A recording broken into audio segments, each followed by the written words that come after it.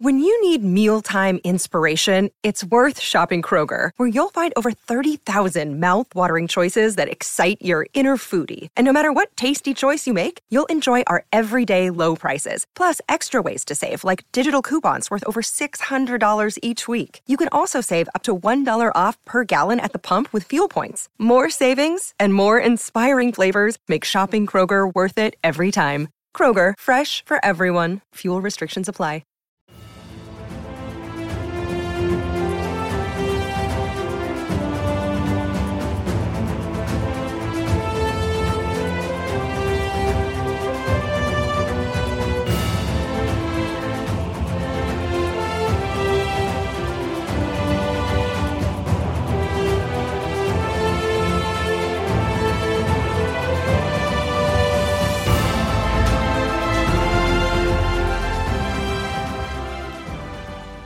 Welcome back, everyone, to 1001 Heroes, Legends, Histories, and Mysteries podcast. This is your host, John Hagedorn, and today's story, Operation Mincemeat, the brilliant World War II plan that deceived the Nazis in Sicily. This is the story of the British intelligence plan that duped Hitler into believing the Allies were going to invade Greece rather than Sicily in 1943. A bold plan which succeeded mightily, allowing the Allies to capture Sicily and move northward through Italy on their way to the heart of Germany's power. Keep in mind that as Operation Torch was launched in North Africa, planning was underway for the next move. Once North Africa was secured, the Allies would have much easier access to the soft underbelly of Europe, as Churchill put it. The big problem for the Allies was Sicily. Sicily was the first option. Control of Sicily would open the Mediterranean Sea to Allied shipping and allow the invasion of continental Europe through Italy. The second option was to go into Greece and the Balkans, to trap the German forces between the British and American invaders and the Soviets.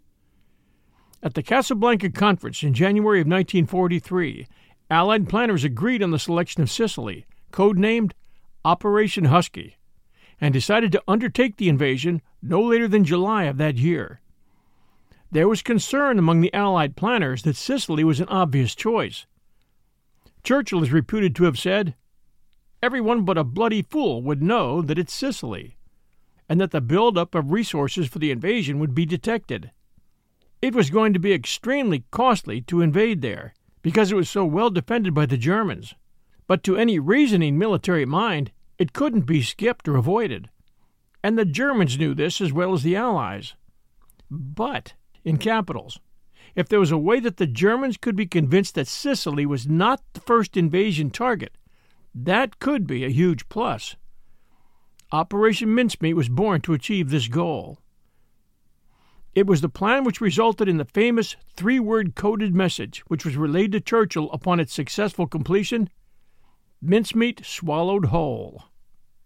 The ruse, which involved the strategic placing of a corpse outfitted as a British intelligence agent whose body would wash up on a beach in Spain, complete with top-secret papers which, when decoded, would reveal an Allied plan to invade Greece and Sardinia, was designed to fool the Nazis into pulling at least some of their defenses from the real target, Sicily.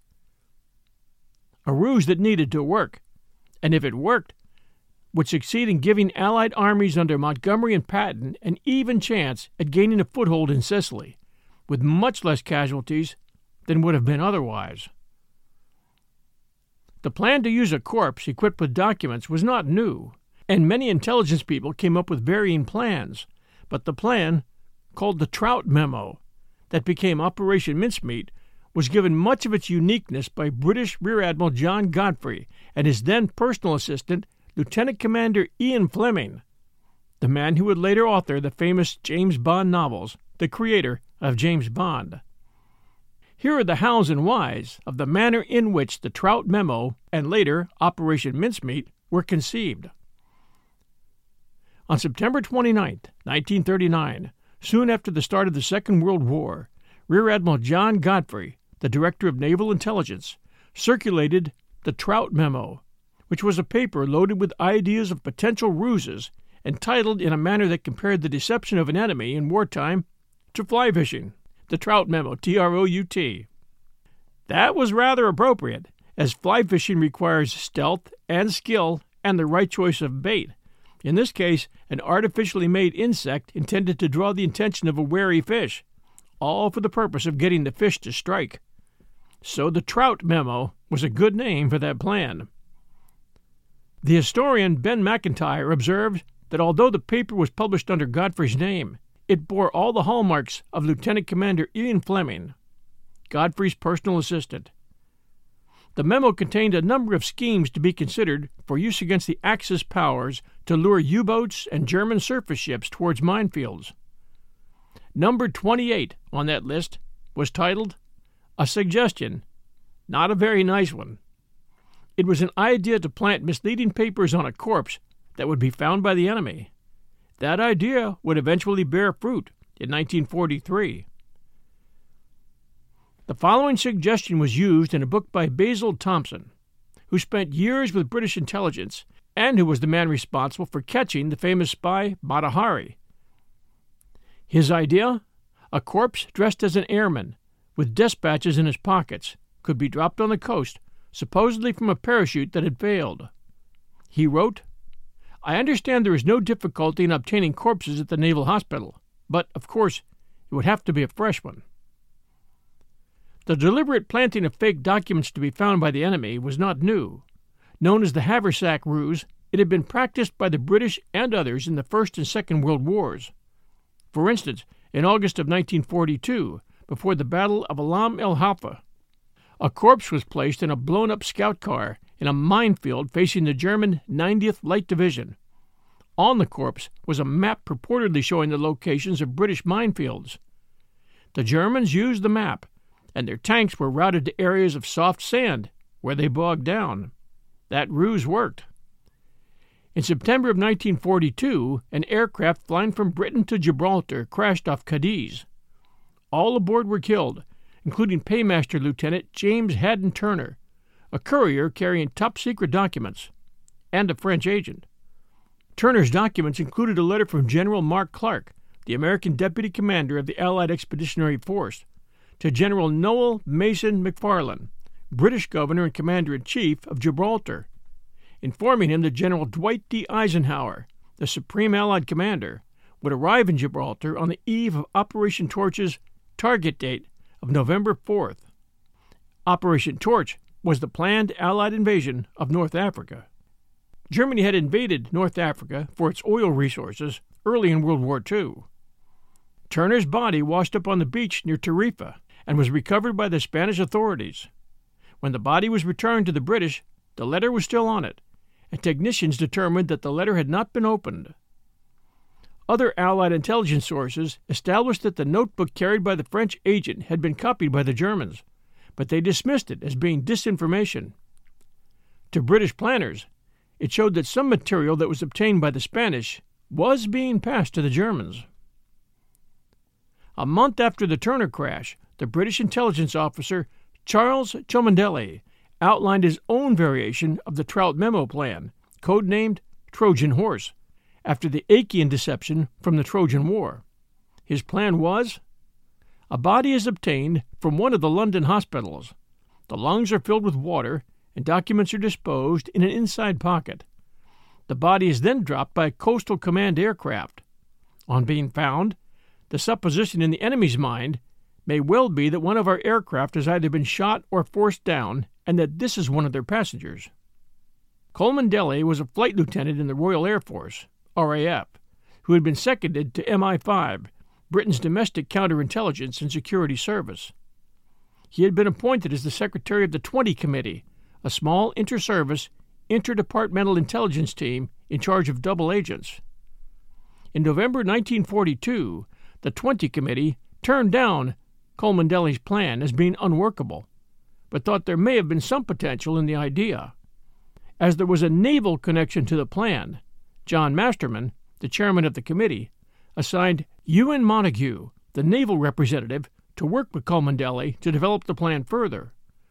Montague, a peacetime lawyer and King's counsel who had volunteered at the outbreak of the war, worked under Godfrey at the Naval Intelligence Division, where he ran NID 17M, the sub-branch which handled counterintelligence work. Godfrey had also appointed Montague to oversee all naval deception involving double agents.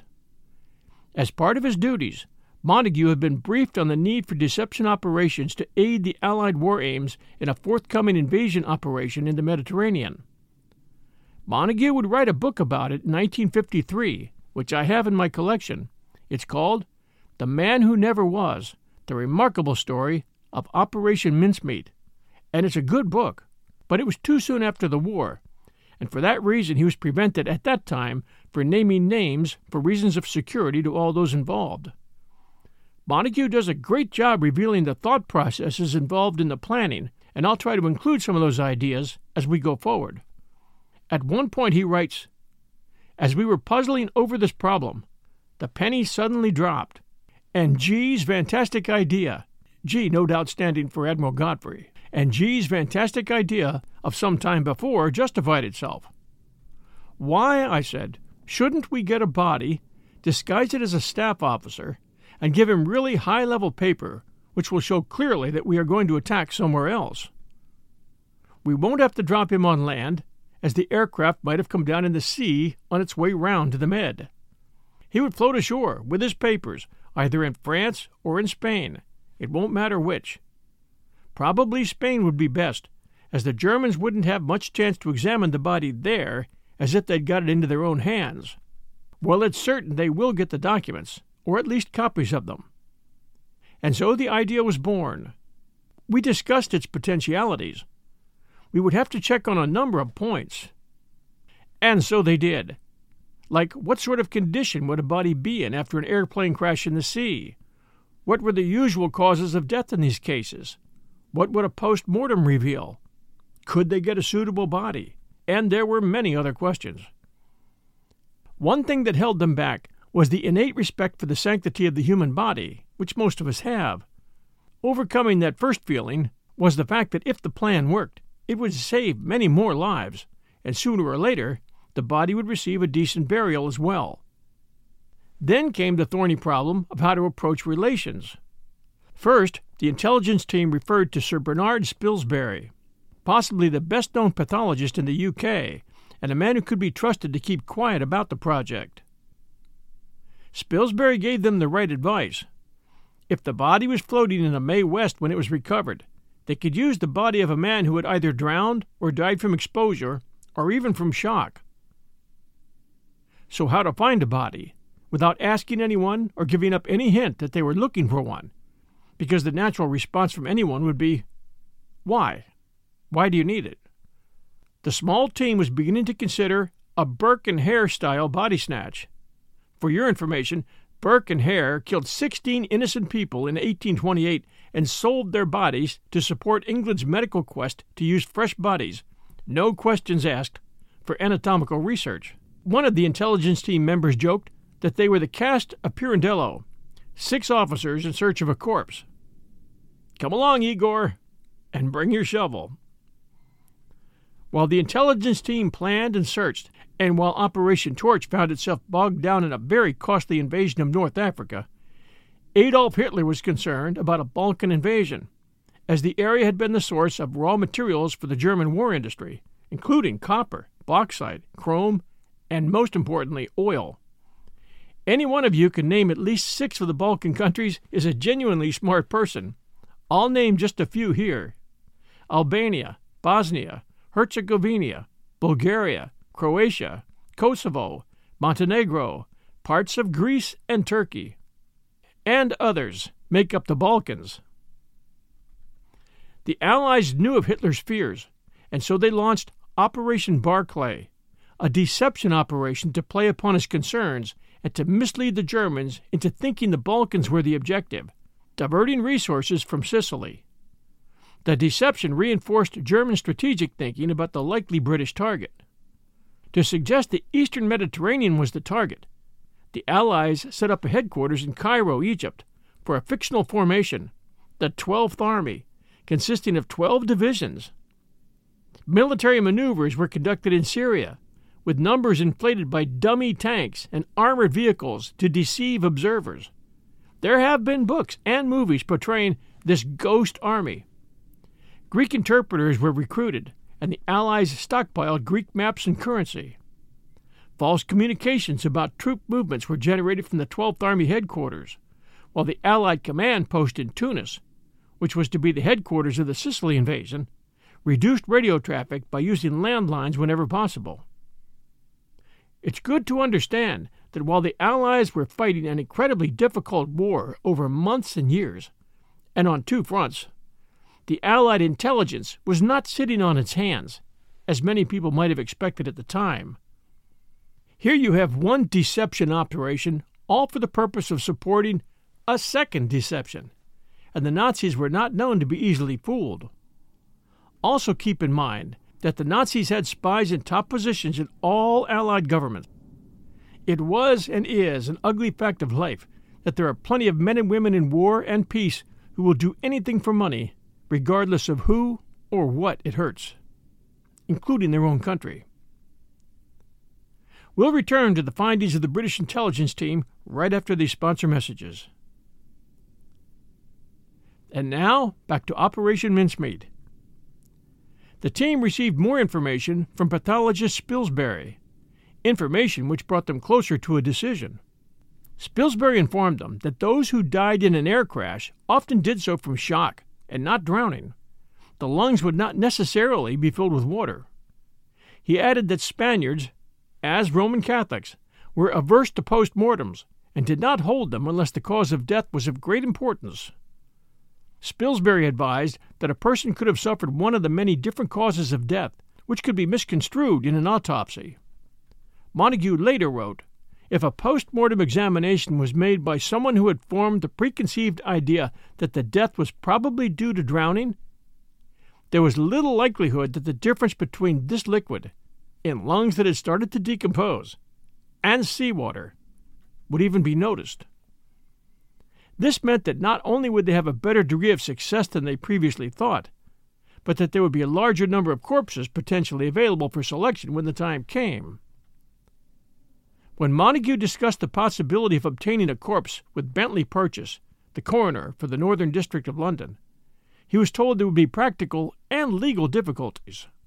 "I should think bodies are the only commodities not in short supply at the moment, but even with bodies all over the place, each one has to be accounted for," he said.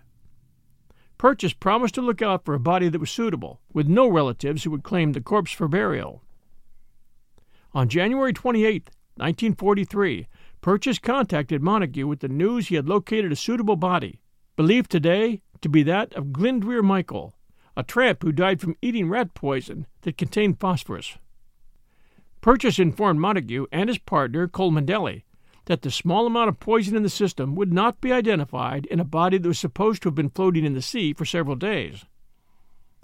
When Montague commented that the ulcer-nourished corpse did not look like a fit field officer, Purchase informed him that he does not have to look like an officer, only a staff officer, more used to office work.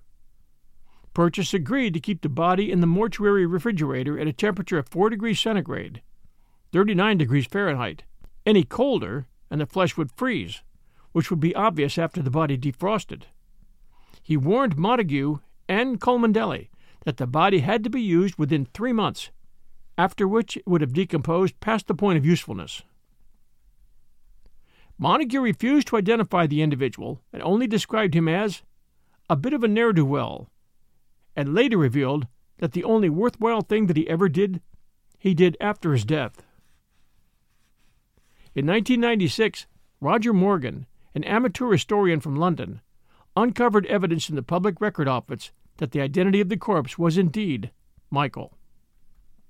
Montague selected the code name Mincemeat from a list of centrally held available possibilities. Montague writes in his book, "I went to see what names had been allocated for Admiralty use, and there I found that the word mincemeat had just been restored after employment in a successful operation some time before.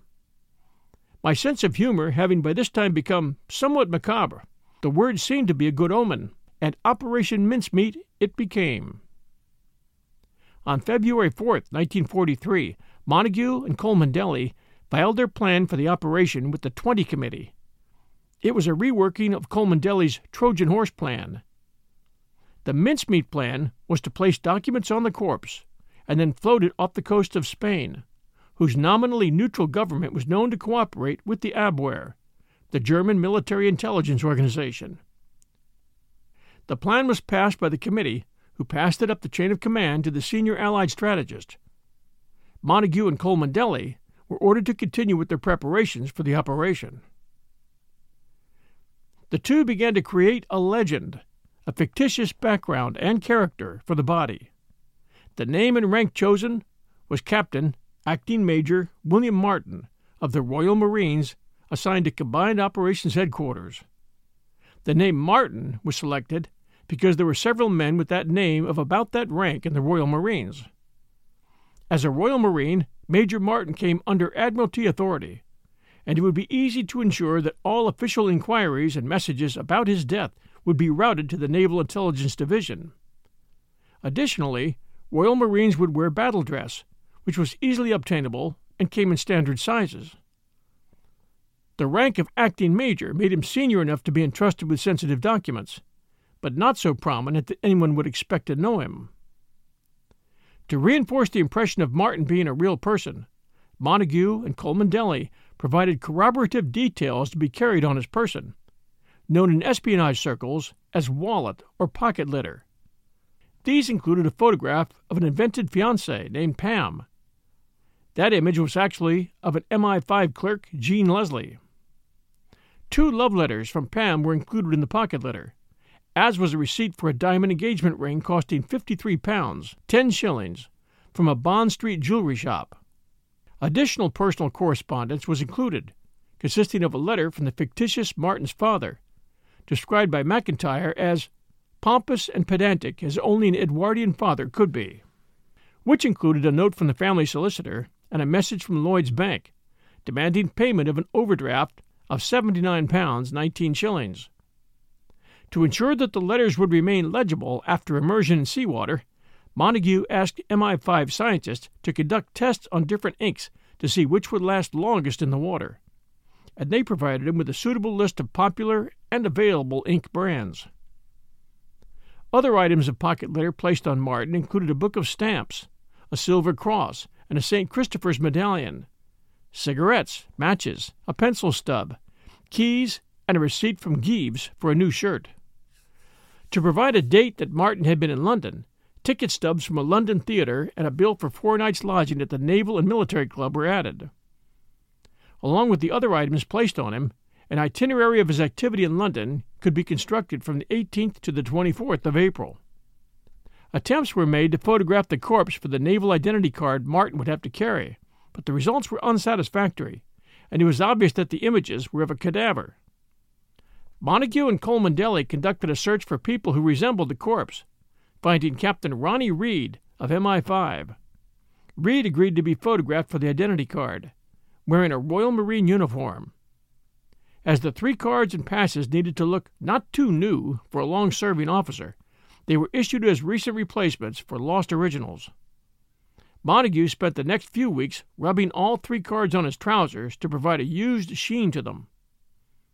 To provide a used look to the uniform, it was worn by Cholmondeley, who was about the same build.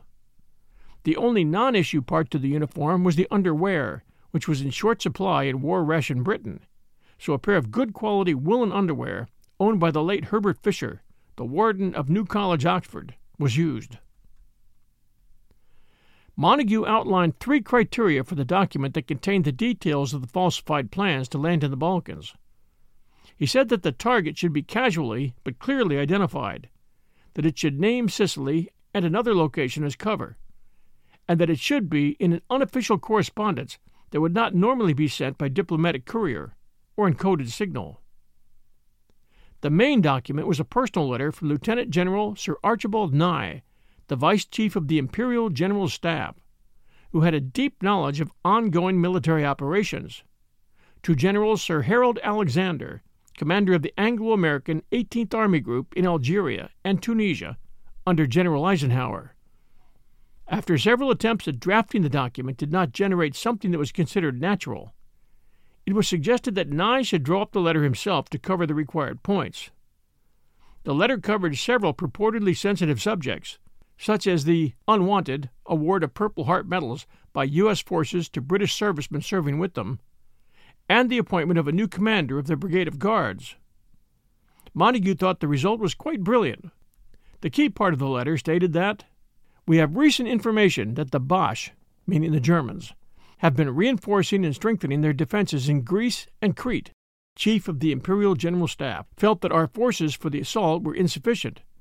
It was agreed by the Chiefs of Staff that the 5th Division should be reinforced by one brigade group for the assault on the beach south of Cape Araxos, and that a similar reinforcement should be made for the 56th Division at Kalamata. I'll simplify it. The Germans need to be convinced that Sir Henry Wilson's army under Montgomery was not going to take part in General Eisenhower's operations. Instead, it would be a two-pronged sweep around Sicily into Greece, offering rapid advance up to the Balkans.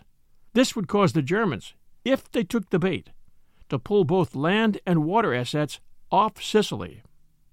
The letter went on to identify Sicily and Corsica as cover targets for the assaults, along with justifications for their selection. There was also a letter of introduction for Martin from his putative commanding officer, Vice Admiral Lord Louis Mountbatten, the Chief of Combined Operations, to Admiral of the Fleet, Sir Andrew Cunningham, the Commander-in-Chief Mediterranean Fleet and Allied Naval Commander in the Mediterranean. Martin was referred to in the letter as an amphibious warfare expert on loan until the assault is over.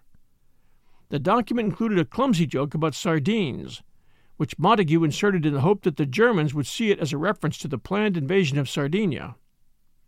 A single black eyelash was placed within the letter to check if the Germans or Spanish had opened it. Montagu considered that there would be a possible Roman Catholic prejudice against tampering with corpses, which could miss the documents stored in the corpses' pockets, so they added them to an official briefcase that would not be overlooked. To justify carrying documents in a briefcase, Major Martin was given 2 proof copies of the official pamphlet on combined operations written by the author Hilary Saunders, then on Mountbatten's staff, and a letter from Mountbatten to Eisenhower, asking him to write a brief foreword for the pamphlet's U.S. edition. The planning team first thought of having the handle clutched in the corpse's hand, held in place by rigor mortis, but the rigor would probably wear off, and the briefcase would drift away.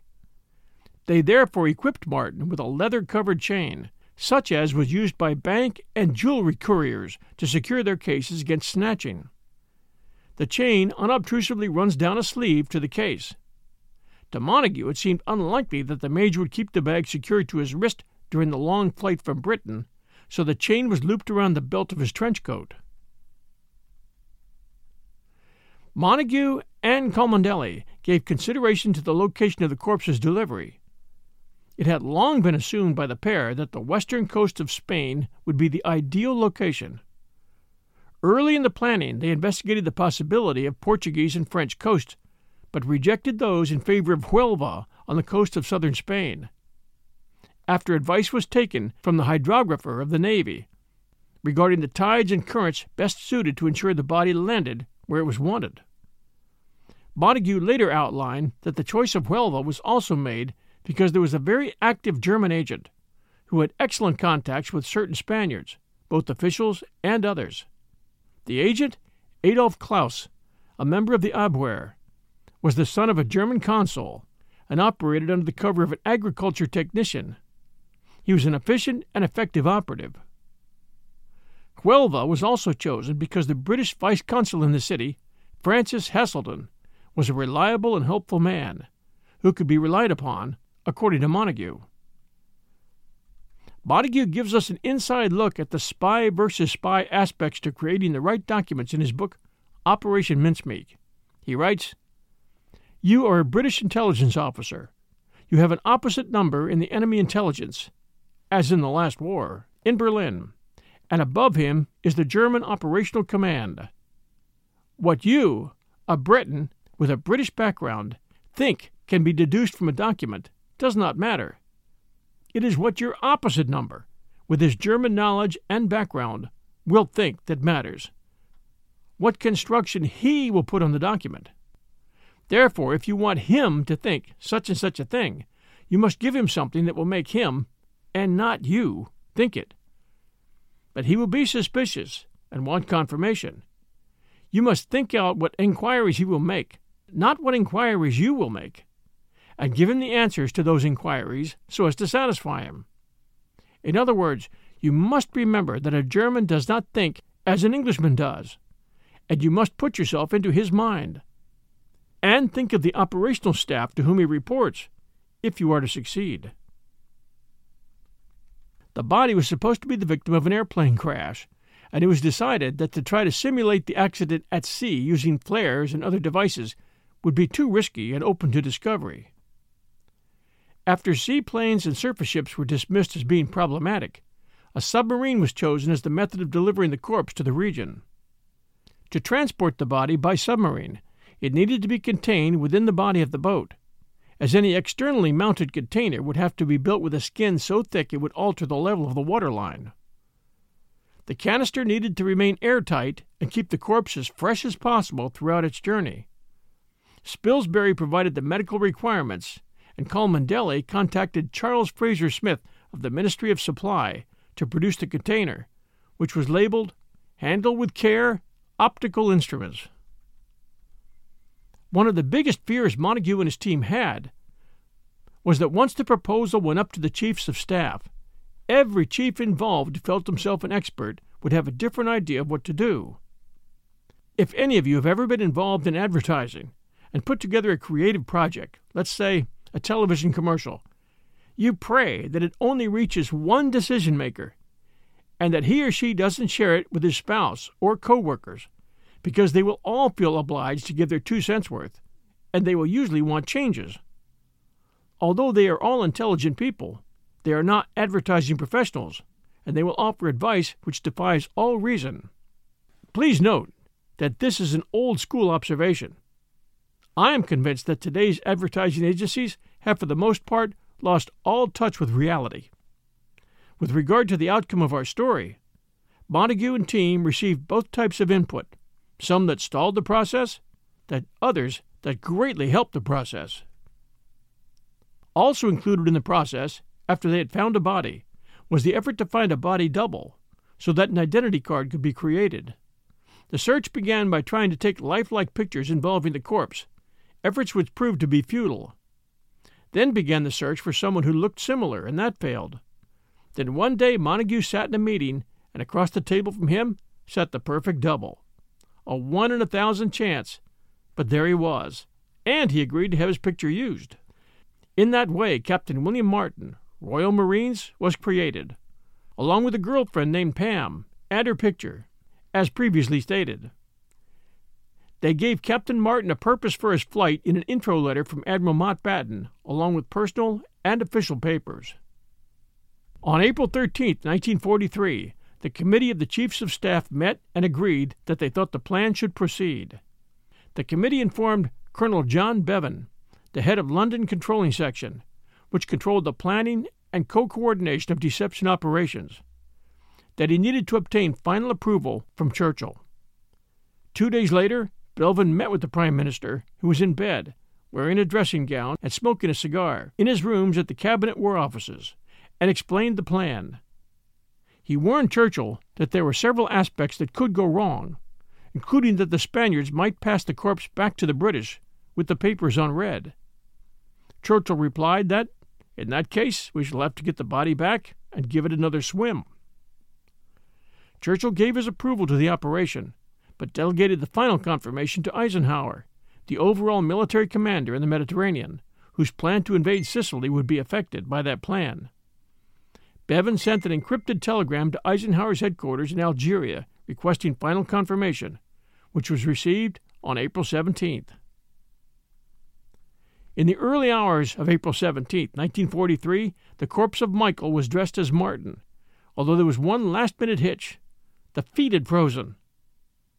Purchase, Montague, and Cholmondeley could not put the boots on, so an electric heater was located and the feet defrosted enough to put the boots on properly. The pocket lid was placed on the body and the briefcase attached. The body was placed in the canister, which was filled with 21 pounds of dry ice and sealed up. When the dry ice sublimated, it filled the canister with carbon dioxide and drove out any oxygen, thus preserving the body without refrigeration.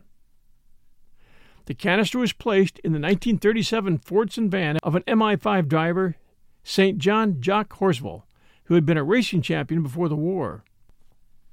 Colmandelli and Montague traveled in the back of the van, which drove through the night to Greenock, West Scotland, where the canister was taken on board the submarine HMS Seraph, which was preparing for a deployment to the Mediterranean. The Seraph's commander, Lieutenant Bill Jewell, and crew had previous special operations experience. Namely, they had picked up General Girard on his escape from captivity, and it was they who had put General Mark Clark ashore on the coast of North Africa when he made secret contact with the French, and then taken him off again. Jewell told his men that the canister contained a top-secret meteorological device to be deployed near Spain. On April 19th, Seraph set sail and arrived just off the coast of Huelva on April 29th, after having been bombed twice en route. After spending the day reconnoitering the coastline, at 4:15 a.m. on April 30th, the Seraph surfaced. Jewell had the canister brought up on deck, then sent all his crew below except the officers. They opened the container and lowered the body into the water. Jewell read Psalm 39 and ordered the engines to full astern. The wash from the screws pushed the corpse toward the shore.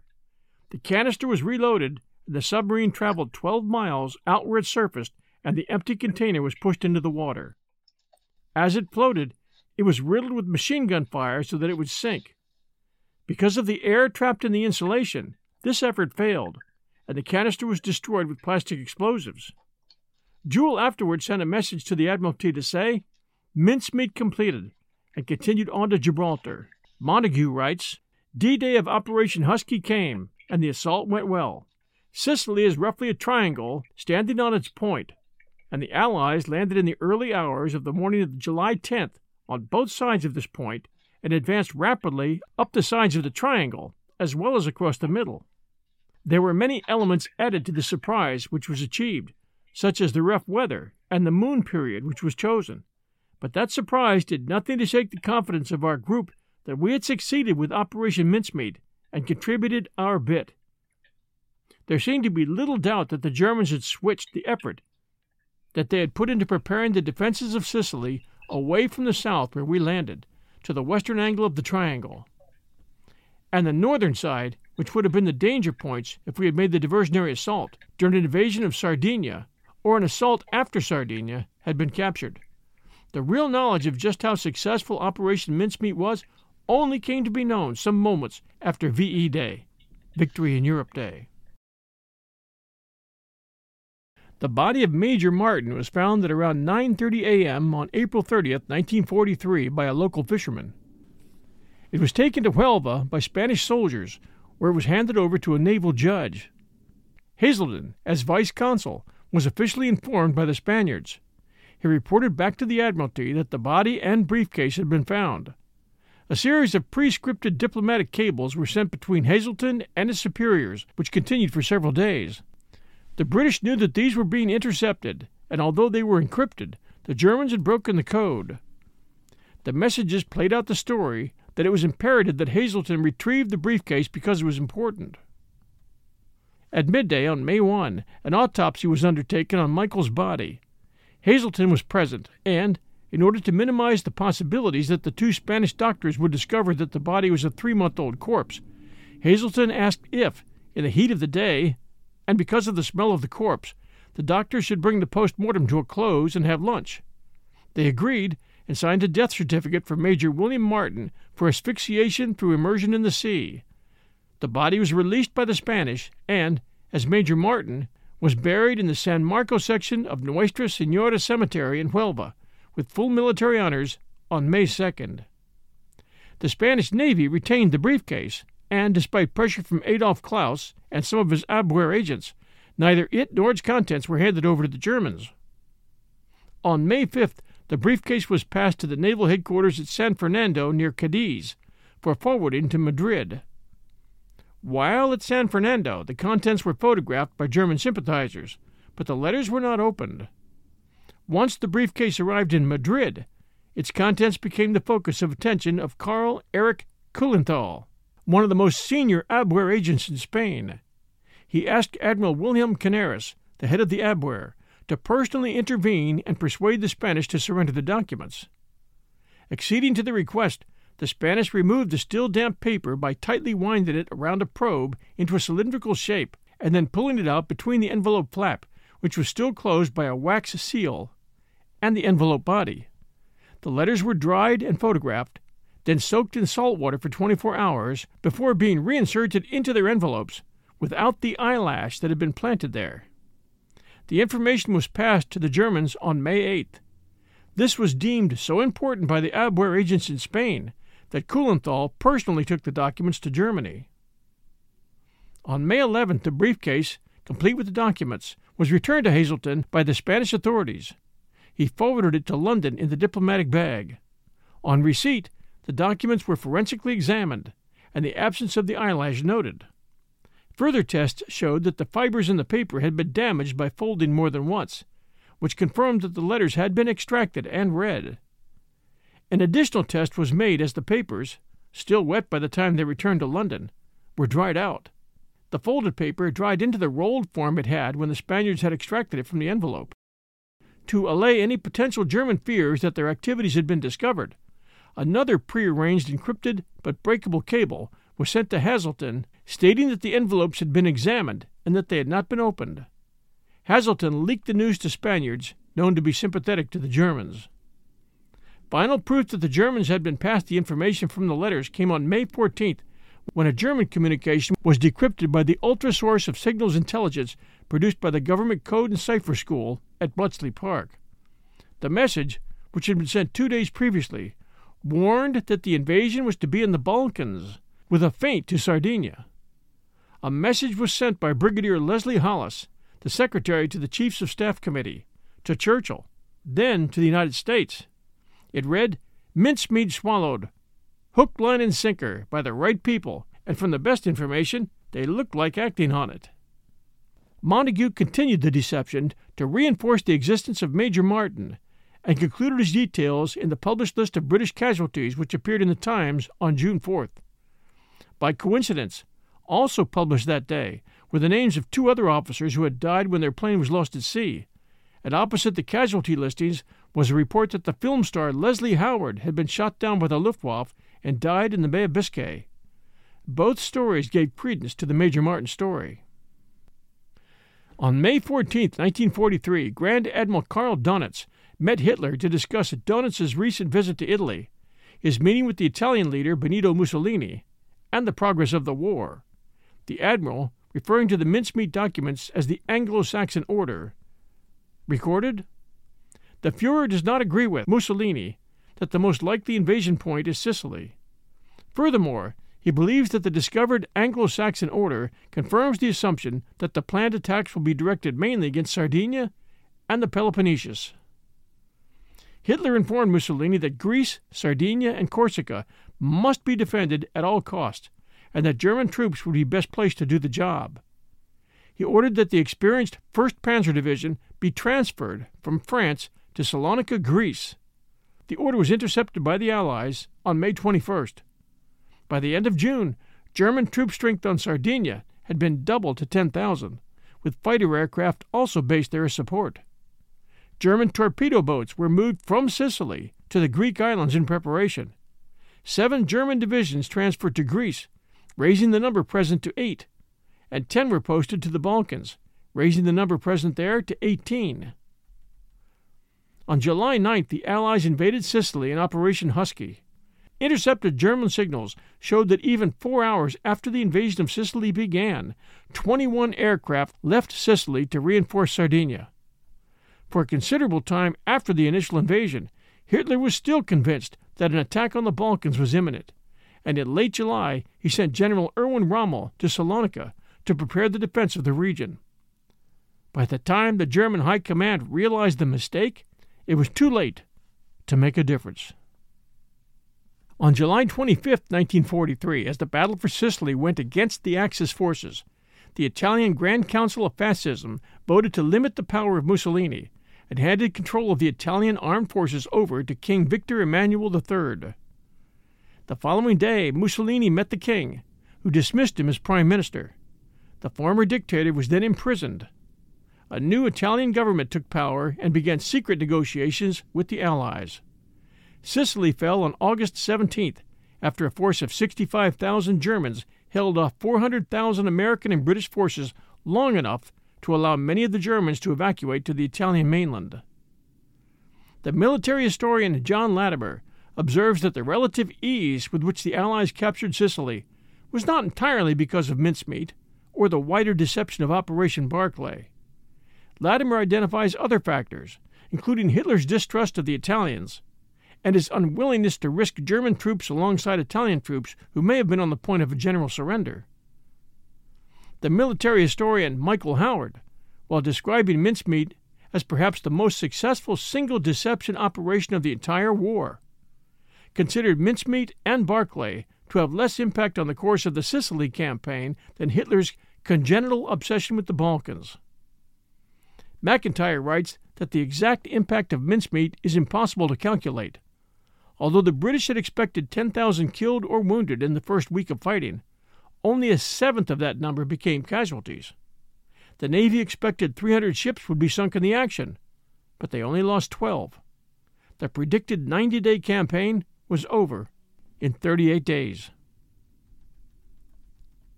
Montagu was appointed an officer of the Order of the British Empire in 1944 for his part in Operation Mincemeat, for masterminding the plan.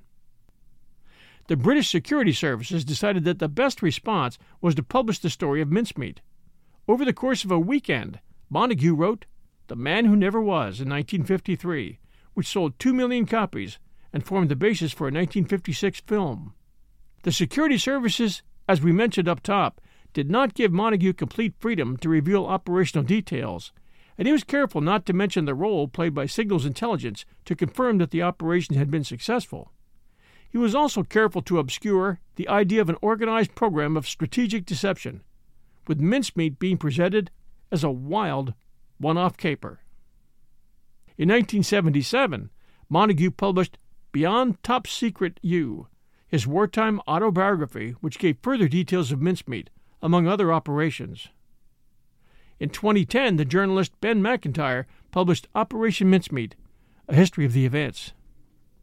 In 2014, a BBC television miniseries, Fleming, The Man Who Would Be Bond, dramatized some aspects of Operation Mincemeat and Fleming's connection to the operation. The full effect of Operation Mincemeat is not known, but Sicily was liberated more quickly than anticipated and losses were lower than predicted. The events were depicted in Operation Heartbreak, a 1950 novel by the former cabinet minister Duff Cooper. We hope you enjoyed this World War II story, Operation Mincemeat, at 1001 Heroes, Legends, Histories, and Mysteries podcast. We always enjoy reviews. And it's been quite a while since we've read Spotify comments, so I had a few I wanted to share with you today. This one for how Pancake Day, Mardi Gras, and chocolate Easter bunnies came to be. This Spotify comment from Becky. Very informative. I'm a Christian, and I learned many new facts. Thanks for making this clear. You're very welcome, Becky. I had fun doing that one. And this one for the Ghosts of the Alamo from Becky. Being from Texas, I love the respect you gave to the Alamo segments. I listen and live all your podcasts, and I'm pleased to be supported as a Patreon member. Keep up the great work. Thank you, Becky. Appreciate that very much. This one is also Ghosts of the Alamo, this one part 1. From Beartooth Cruth. What a great episode. A little less known historical fact is that 9 of the men were all Freemason brethren, including Boone, Crockett, and Bowie. Thank you, Beartooth Cruth. And this one, same podcast, Jim Hand. Excellent programming, thoroughly researched, and thought-provoking. That one from Jim Hand. Thank you, Jim. And this one for Operation Market Garden. This one from Gunshot Iguana. Absolutely tremendous. I love the old recordings, giving these episodes truth and validity. Now that Lord Carrington has passed, I think his record should be tarnished and his medals pulled. Thank you, Gunshot Iguana. Appreciate that very much. Appreciate your listening. And this one for Reincarnation and Karma, an interview at the Casey Institute. This one from Carrie Chuck Hodgkin. Such a unique peek into history. Thank you, Carrie Chuck Hodgkin. Appreciate it. We always appreciate our Spotify comments, and we appreciate reviews. We received this one recently from Apple, Enjoyable podcast, 5 stars, 1001 Heroes. Well done podcast, educational and entertaining. That one from unnamed source. Apple Podcast, US. This came in for 1001 Classic Short Stories and Tales. There was a marker up on that Apple had put up, saying it was unable to play episodes due to explicit content restriction. That was an Apple mistake. They have been contacted, and that's been corrected. So there is no explicit contact restriction at 1001 Classic Short Stories and Tales.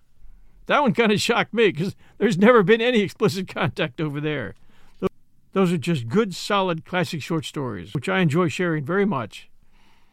Thank you all so much for joining us for 1001 Heroes, Legends, Histories, and Mysteries podcast. We also appreciate our Patreon supporters who, for about the cost of a blended cup of coffee, keep us going each month to help pay our expenses at the podcast. We appreciate their support very much. Keep your eyes open for this week's 1001 Heroes Best Of, which should appear very early Friday morning, usually right after midnight Thursday. And until our next episode, everyone, stay safe. And we'll be back soon.